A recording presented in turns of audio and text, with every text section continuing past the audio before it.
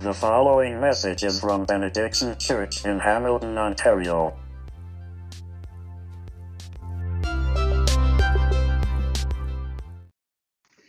This morning's scripture reading comes from John's Gospel in chapter 13, and it's verses 1 all the way to 35. Before the Passover festival, Jesus knew that his hour had come to depart this world to the Father. Having loved his own who were in the world, he loved them to the end. Now when it was time for supper, the devil had already put it into the heart of Judas, Simon Iscariot's son, to betray him. Jesus knew that the Father had given everything into his hands, that he had come from God, and that he was going back to God. So he got up from supper, laid aside his outer clothing, took a towel, and tied it around himself.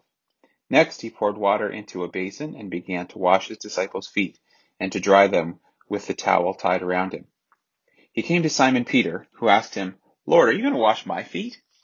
Jesus answered him, "What I'm doing you don't realize now, but afterward you will understand." "You will never wash my feet," Peter said. Jesus replied, "If I don't wash you, you have no part with me." Simon Peter said to him, "Lord, not only my feet, but also my hands and my head." "One who has bathed," Jesus told him, "doesn't need to wash anything except his feet, but he is completely clean. You are clean, but not all of you," for he knew who would betray him. This is why he said, "Not all of you are clean." When Jesus had washed their feet and put on his outer clothing, he reclined again and said to them, "Do you know what I have done for you? You call me teacher and Lord, and you're speaking rightly, since that is what I am. So if I, your Lord and teacher, have washed your feet, you also ought to wash one another's feet. For I've given you an example, that you also should do just as I've done for you. Truly I tell you, a servant is not greater than his master, and a messenger is not greater than the one who sent him. If you know these things, you are blessed if you do them. I'm not speaking about all of you. I know those I have chosen, but the scripture must be fulfilled. The one who eats my bread has raised his heel against me. I am telling you now before it happens, so that when it does happen, you will believe that I am he. Truly I tell you, whoever receives anyone I send receives me, and the one who receives me receives him who sent me." Verse 21, when Jesus had said this, he was troubled in his spirit and testified, "Truly I tell you, one of you will betray me." The disciples started looking at one another, uncertain which one he was speaking about. One of his disciples, the one Jesus loved, was reclining close beside Jesus. Simon Peter motioned to him to find out who it was he was talking about. So he leaned back against Jesus and asked him, "Lord, who is it?" Jesus replied, "He's the one I give the piece of bread to after I have dipped it." When he had dipped the bread, he gave it to Judas, Simon Iscariot's son. After Judas ate the piece of bread, Satan entered into him. So Jesus told him, "What you're doing, do quickly." None of those reclining at the table knew why he said this to him. Since Judas kept the money bag, some thought that Jesus was telling him, "Buy what we need for the festival," or that he should give something to the poor. After receiving the piece of bread, Judas immediately left, and it was night. When he had left, Jesus said, "Now the Son of Man is glorified, and God is glorified in him. If God is glorified in him, God will also glorify him in himself, and will glorify him at once. Children, I am with you a little while longer. You will look for me, and just as I told the Jews, so now I tell you, where I am going, you cannot come. I give you a new command, love one another. Just as I have loved you, you are also to love one another. By this everyone will know that you are my disciples, if you love one another." This is the word of the Lord. This week on Facebook, I asked, just a minute here, how many of you liked those Michael Scott quotes earlier? Yeah? Pretty good, eh? Okay. So this week on Facebook, I had asked some of my friends to share some examples of people that come to mind who personify greatness. And some of the examples that came in were Maya Angelou, Pope John Paul II. Somebody put up Mr. Rogers, or Jay-Z, Terry Fox, Robin Williams, Martin Luther King Jr. And sort of wonder, like, what do these people have in common? Well, one thing that seems to me is they use their influence in order to help other people, not just themselves. And in the church, we call that servant leadership. You know, you've probably heard that term. If you've spent any time in church world, you have heard of servant leadership. And besides the cross, the place where we see servant leadership demonstrated by Jesus is here at the Last Supper as he washes the disciples' feet. Now we're continuing through our study of John's Gospel. Jesus is what God wants to say. Each week as we go, we've been seeing how Jesus takes some bad idea of ours and he corrects it and he shows what God really is like, because that's part of why Jesus came. He came to show us what God is actually like. And today we come to this really important part of the gospel story, the Last Supper. And in Luke's version,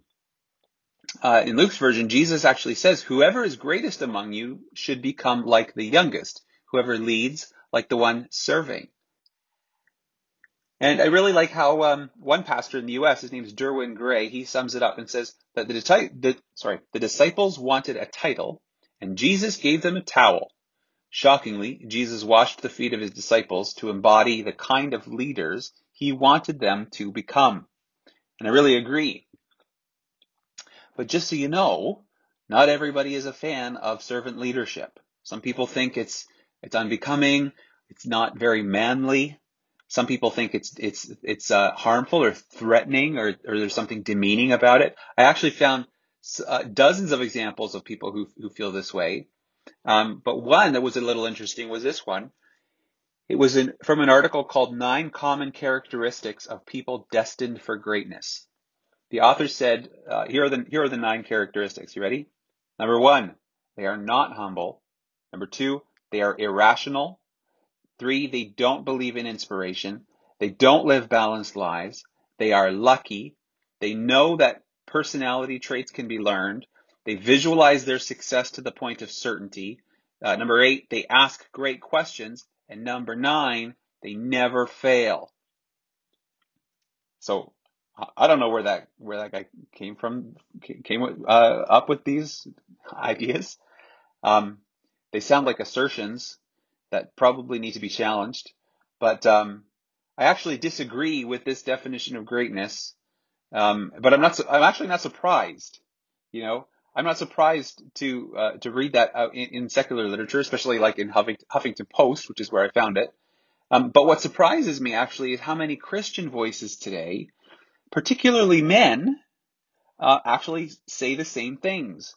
People who think that like servant leadership is for suckers, or it's not true greatness. It's some sort of an attack or a diminishment of their manhood. And so today I actually want to explore that. I think it's important for us to talk about that. So we're going to look at this passage and we're going to ask, what does Jesus want to teach us about true greatness? Because I actually see some lessons in greatness in this story. There's 4 of them. The first is this: true greatness believes the truth. All right? True greatness believes the truth. So I know a guy who, when he was a teenager, he was threatened by his dad that if he turned out to be gay, he'd be disowned. And this guy wasn't gay, but what he learned from that relationship is that his place in the family was conditional. You know, he belonged in the family. He had a place in the family to the degree that his dad was impressed with him, that his dad was proud of him, and that he did not embarrass his dad. And as a grown-up, that made this guy really insecure.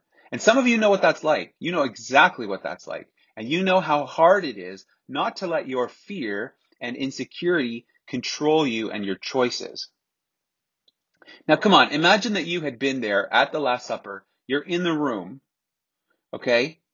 You know you're not supposed to see a rabbi like this. This is not dignified. What if somebody sees you? What if somebody walking by sees through the window and gets the wrong idea about what's going on, right? What if somebody writes it down? What if somebody remembers him this way? Not just you. What if somebody remembers Jesus this way? Or what if somebody takes pictures and uploads it to YouTube? Okay? You know, what if somebody recognizes you? What if your boss sees you in the photos or in the YouTube video? So, yeah, like all of that could happen. But Jesus isn't worried. You know why? Because he knows the truth. He knows the truth about what is his. He knows that the Father has given all things into his hands. He knows the truth about where he came from. He tells us that he came from God. He knows the truth about where he's going. Jesus knows that he's going back to God. And so Jesus shows us a greatness that it's free from fear and from insecurity because he knows the truth. Okay? So true greatness believes the truth. And that's really important. There's another thing Jesus teaches us about greatness. It's that true greatness humbles itself. Okay? True greatness believes the truth, but true greatness also humbles itself. So verse 6, there's this argument that breaks out among the disciples about, whether Jesus should be washing feet. In this context, in case you didn't know, washing feet is not exactly like a very dignified job. That's a slave's job, actually. Okay, because your guests they've been walking around barefoot or in sandals all day through who knows what, and their feet are caked and cracked and with all kinds of disgusting stuff that you don't even want to imagine. And it turns out not even a Jewish slave was allowed to wash feet. If somebody was going to do the foot washing, it was going to be a Gentile slave and not a Jewish slave. And that's why it's important to reflect on Peter's objection to Jesus washing his feet. Notice Peter didn't wash his own feet, right? Peter didn't offer to wash anybody else's feet. And so when Jesus gets close to Peter, Peter says, no, wait, Jesus, just get up. You will never wash my feet. Now, Peter's not objecting to having his feet washed per se, just not by Jesus. That's not Jesus' job. That's what a slave is for. But that's the point. Okay? Like foot washing here it's a metaphor. It's a symbol in some ways. See, Jesus, in a sense, Jesus here offers two baths for us to think through. There is a foot bath and there's a soul bath. And the foot bath is fairly simple, kind of on the ground, but the soul bath is the big one. Okay? If we won't receive his foot bath, we are not ready for the soul bath. And so Jesus is like, do you understand what I've done here? Like, if I don't wash you, you can't join. You can't be part of me. This is the way. And so in verse 16, he says, a servant isn't greater than his master. I don't claim my rights as the son of God. I lay it all down and I serve. And that's the example I want you to follow. And that's why the Apostle Paul says in Philippians 2, I want you to adopt the same attitude as that of Christ Jesus, who existing in the form of God didn't consider equality with God as something to be grasped or exploited. Instead, he emptied himself by assuming the form of a servant, taking on the likeness of humanity. So Jesus here, he shows us a kind of a greatness that is glad to serve because he's laid down his position and his power. He's laid down his privilege. And because that's what true greatness does. True greatness humbles itself. Okay, so true greatness believes the truth. True greatness humbles itself. A third thing that true greatness does is it shows mercy. Okay, it shows mercy. I don't mind saying, maybe you won't be surprised by this, I actually know what it's like to be bullied. I was bullied as a kid. You can imagine growing up with a last name like Molesky. And, I went to high school in the country. I rode a school bus an hour to school and an hour home while kids called me things like Mike Molest Me or Chester the Molester. And you know what? Like, I hated those kids. I hated them. I hated them and I hated what they were doing. And you know how much I hated them? Here's how much I hated them. I used to daydream on the bus and imagine being able to blow stuff up with my mind. And I used to picture their heads exploding on the bus ride home. That's pretty dark, right? Yeah. And I'm your pastor. If I had the power of Jesus, I would not have let those kids get away. I would not have let the bullies get away with this. And I certainly would not have washed their feet. Now look at the mercy of Jesus. Because just a few hours from now, the disciples will abandon him and he washes their feet anyway. Peter's going to deny Jesus 3 times and he washes Peter's feet anyway. And as if that weren't bad enough, Judas will betray him. And Jesus even washes the feet of Judas, the betrayer. It's helpful to understand. Nobody expected it to be Judas. Judas is the last person you would have expected it to be at this table. If you look here at this picture, you can see the seating arrangement for the meal. It's important because as the host, Jesus is at the head of the table, which is sort of the bottom part of the C. Okay, we know from verse 23 that John is at his side, but then in verse 26, Jesus hands Judas a piece of bread. Now, if Jesus can do that, if he can hand Judas a piece of bread, Judas has to be just as close. Jesus has John at his right, and he has Judas at his left. He's at this place of trust. Judas is closer than Peter. He's closer than Matthew. He's even closer than his brother James. And imagine what Jesus might have said to Judas in that moment. Verse 27, Judas, you are going down. Or what you're about to do, it is not going to work. This is going to blow up in your face. Or Jesus could have said, I'm going to get you for this, Judas. He doesn't say any of that.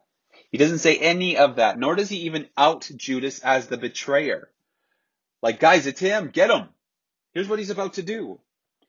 No, he doesn't say any of that. Verse 27, Jesus says to him, what you are going to do it quickly. Like, hurry up, get it over with. Go and do it. Just get this thing done. And this is important. You know why this matters? It matters because Judas doesn't get what he deserves in this situation. Jesus could have made an example of him. He could have made Judas suffer, and he doesn't. He sends Judas on his way with a full belly and with clean feet. And Jesus says in verse 31, now is the Son of Man glorified, and God is glorified in him. He's glorified. You know why? Because he knows he could easily have dealt with Judas. He easily could have taken care of Judas. And instead he showed him mercy. And that is greatness. True greatness shows mercy. The fourth lesson in this story about greatness is that true greatness chooses love. It chooses to love. Near the end of the story, Jesus says, I want you to love one another. Just as I've loved you, you also are to love one another in verse 34. Okay, so however he loved them, that's how they should love each other. So how is that? What does that look like? To see how he loved them, you go all the way back to the start of the chapter, where John says in chapter 13, verse 1, Jesus knew that his hour had come, and having loved his own who were in the world, he loved them to the end. Some versions say he loved them to the uttermost. Like he loved them with the last bit of time and effort and energy he had. Now imagine, friends, like knowing you have 1 day left on earth. Not 1 day, you have 1 hour left on earth, free. You have 1 free meal left on earth. What are you going to do with it? Especially if you have all the powers of the Son of God. How are you going to spend your last day, your last hour, your last meal? Like, do you think you might want to say a few goodbyes?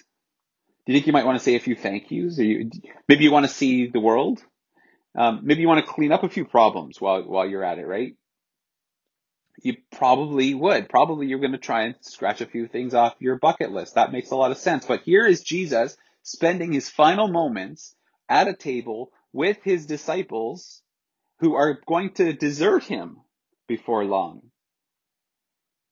And so it's like, guys, no one would blame you for having a nice, comfortable middle-class life here in Palestine. Okay, a nice middle class, living the Jewish dream here. There's nothing. Nobody would blame you for that, but there's nothing super great about that either. And I have a new command for you, Jesus says. I want you to love one another, wash one another's feet, and the world will notice. The world will notice that. The world will know that you are my disciples. Okay, so the lessons about greatness here. True greatness believes the truth. It humbles itself. True greatness shows mercy, and greatness chooses to love. Now, that may not even be particularly new or helpful or innovative, depending on how long you have spent in Christian circles. You've probably heard that in the kingdom, that this is what greatness looks like, like serving, washing feet. And that's why it's interesting. This conversation is actually as important today as it has ever been. Because on the one hand, we understand what's wrong with the Michael Scott kind of greatness. Like he tries too hard, it blows up in his face. He says and he does a bunch of things that just don't make sense. And that's no fault of his own. He just doesn't have it. And we know that that's not greatness. But on the other hand, we have some who want to be great and who are not, and they don't blame it on them. They don't blame themselves. They blame somebody else. So one example that I came across this week in my prep was he's a pastor actually in the U.S. named Doug Wilson.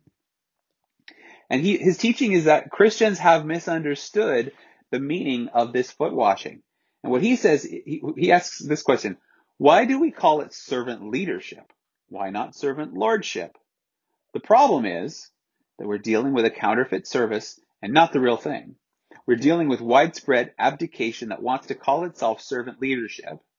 Calling it that makes the painful sensations of having been castrated more manageable. Okay, let me say that again. So calling it servant leadership makes the painful sensations of having been castrated more manageable. Okay, so he's got a friend named Benon Tennant who says over at his website, itsgoodtobeaman.com, he says, servant leadership is a dirty little phrase that has slipped into evangelical culture like a silk pillow over the face.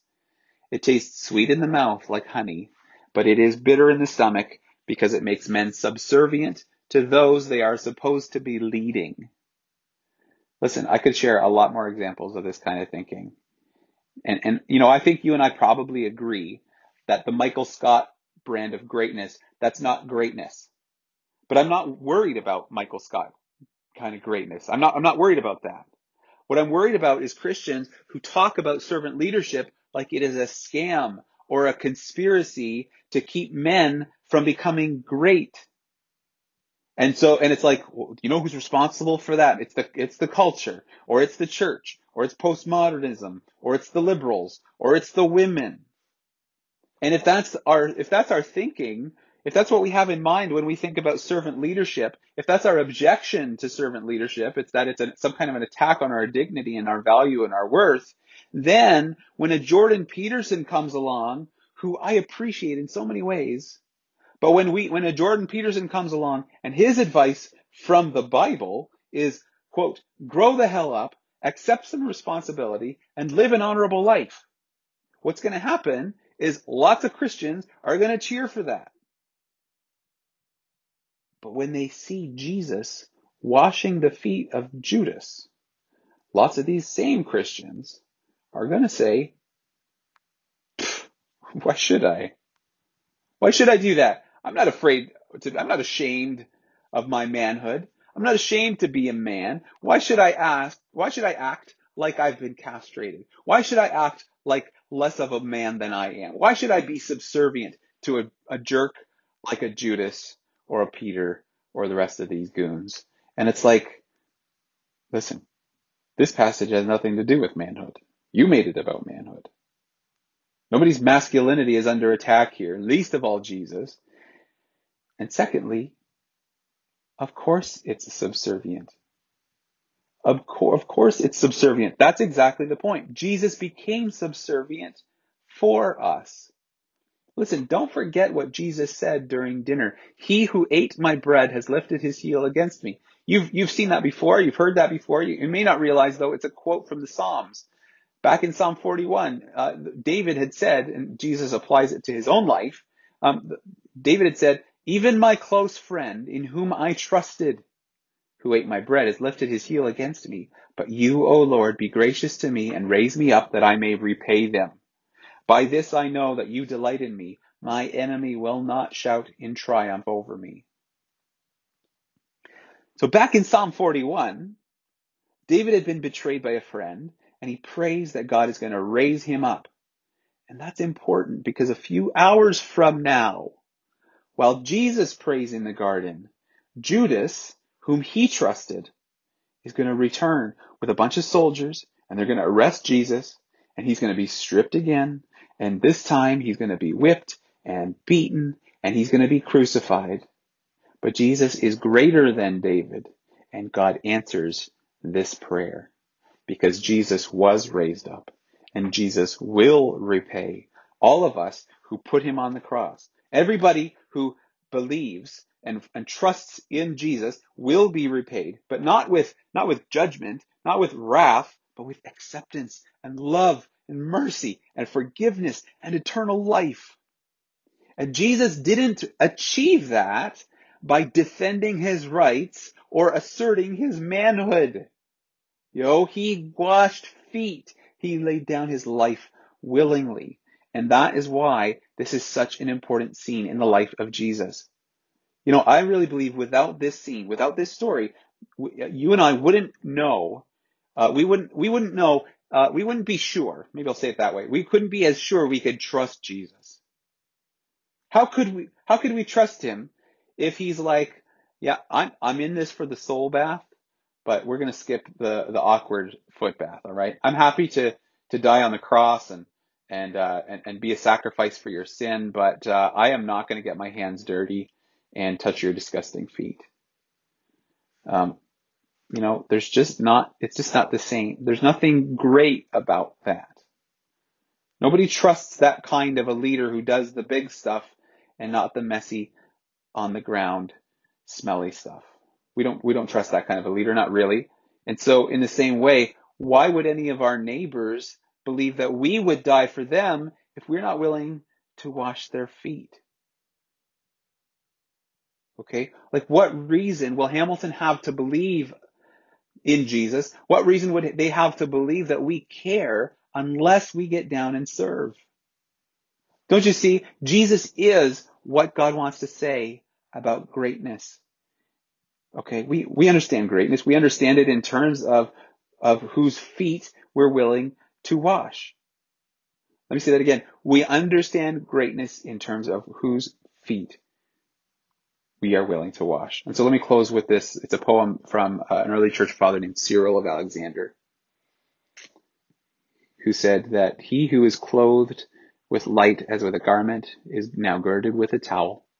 He who binds up the waters in the clouds, who sealed the abyss by his fearful name, is bound with a girdle. He who gathers together the waters of the sea, as in a vessel, now pours water in the basin. He who covers the tops of the heavens with water washes in water the feet of his disciples. He who has weighed the heavens with his palm and the earth with 3 fingers now wipes with undefiled palms the soles of his servants' feet.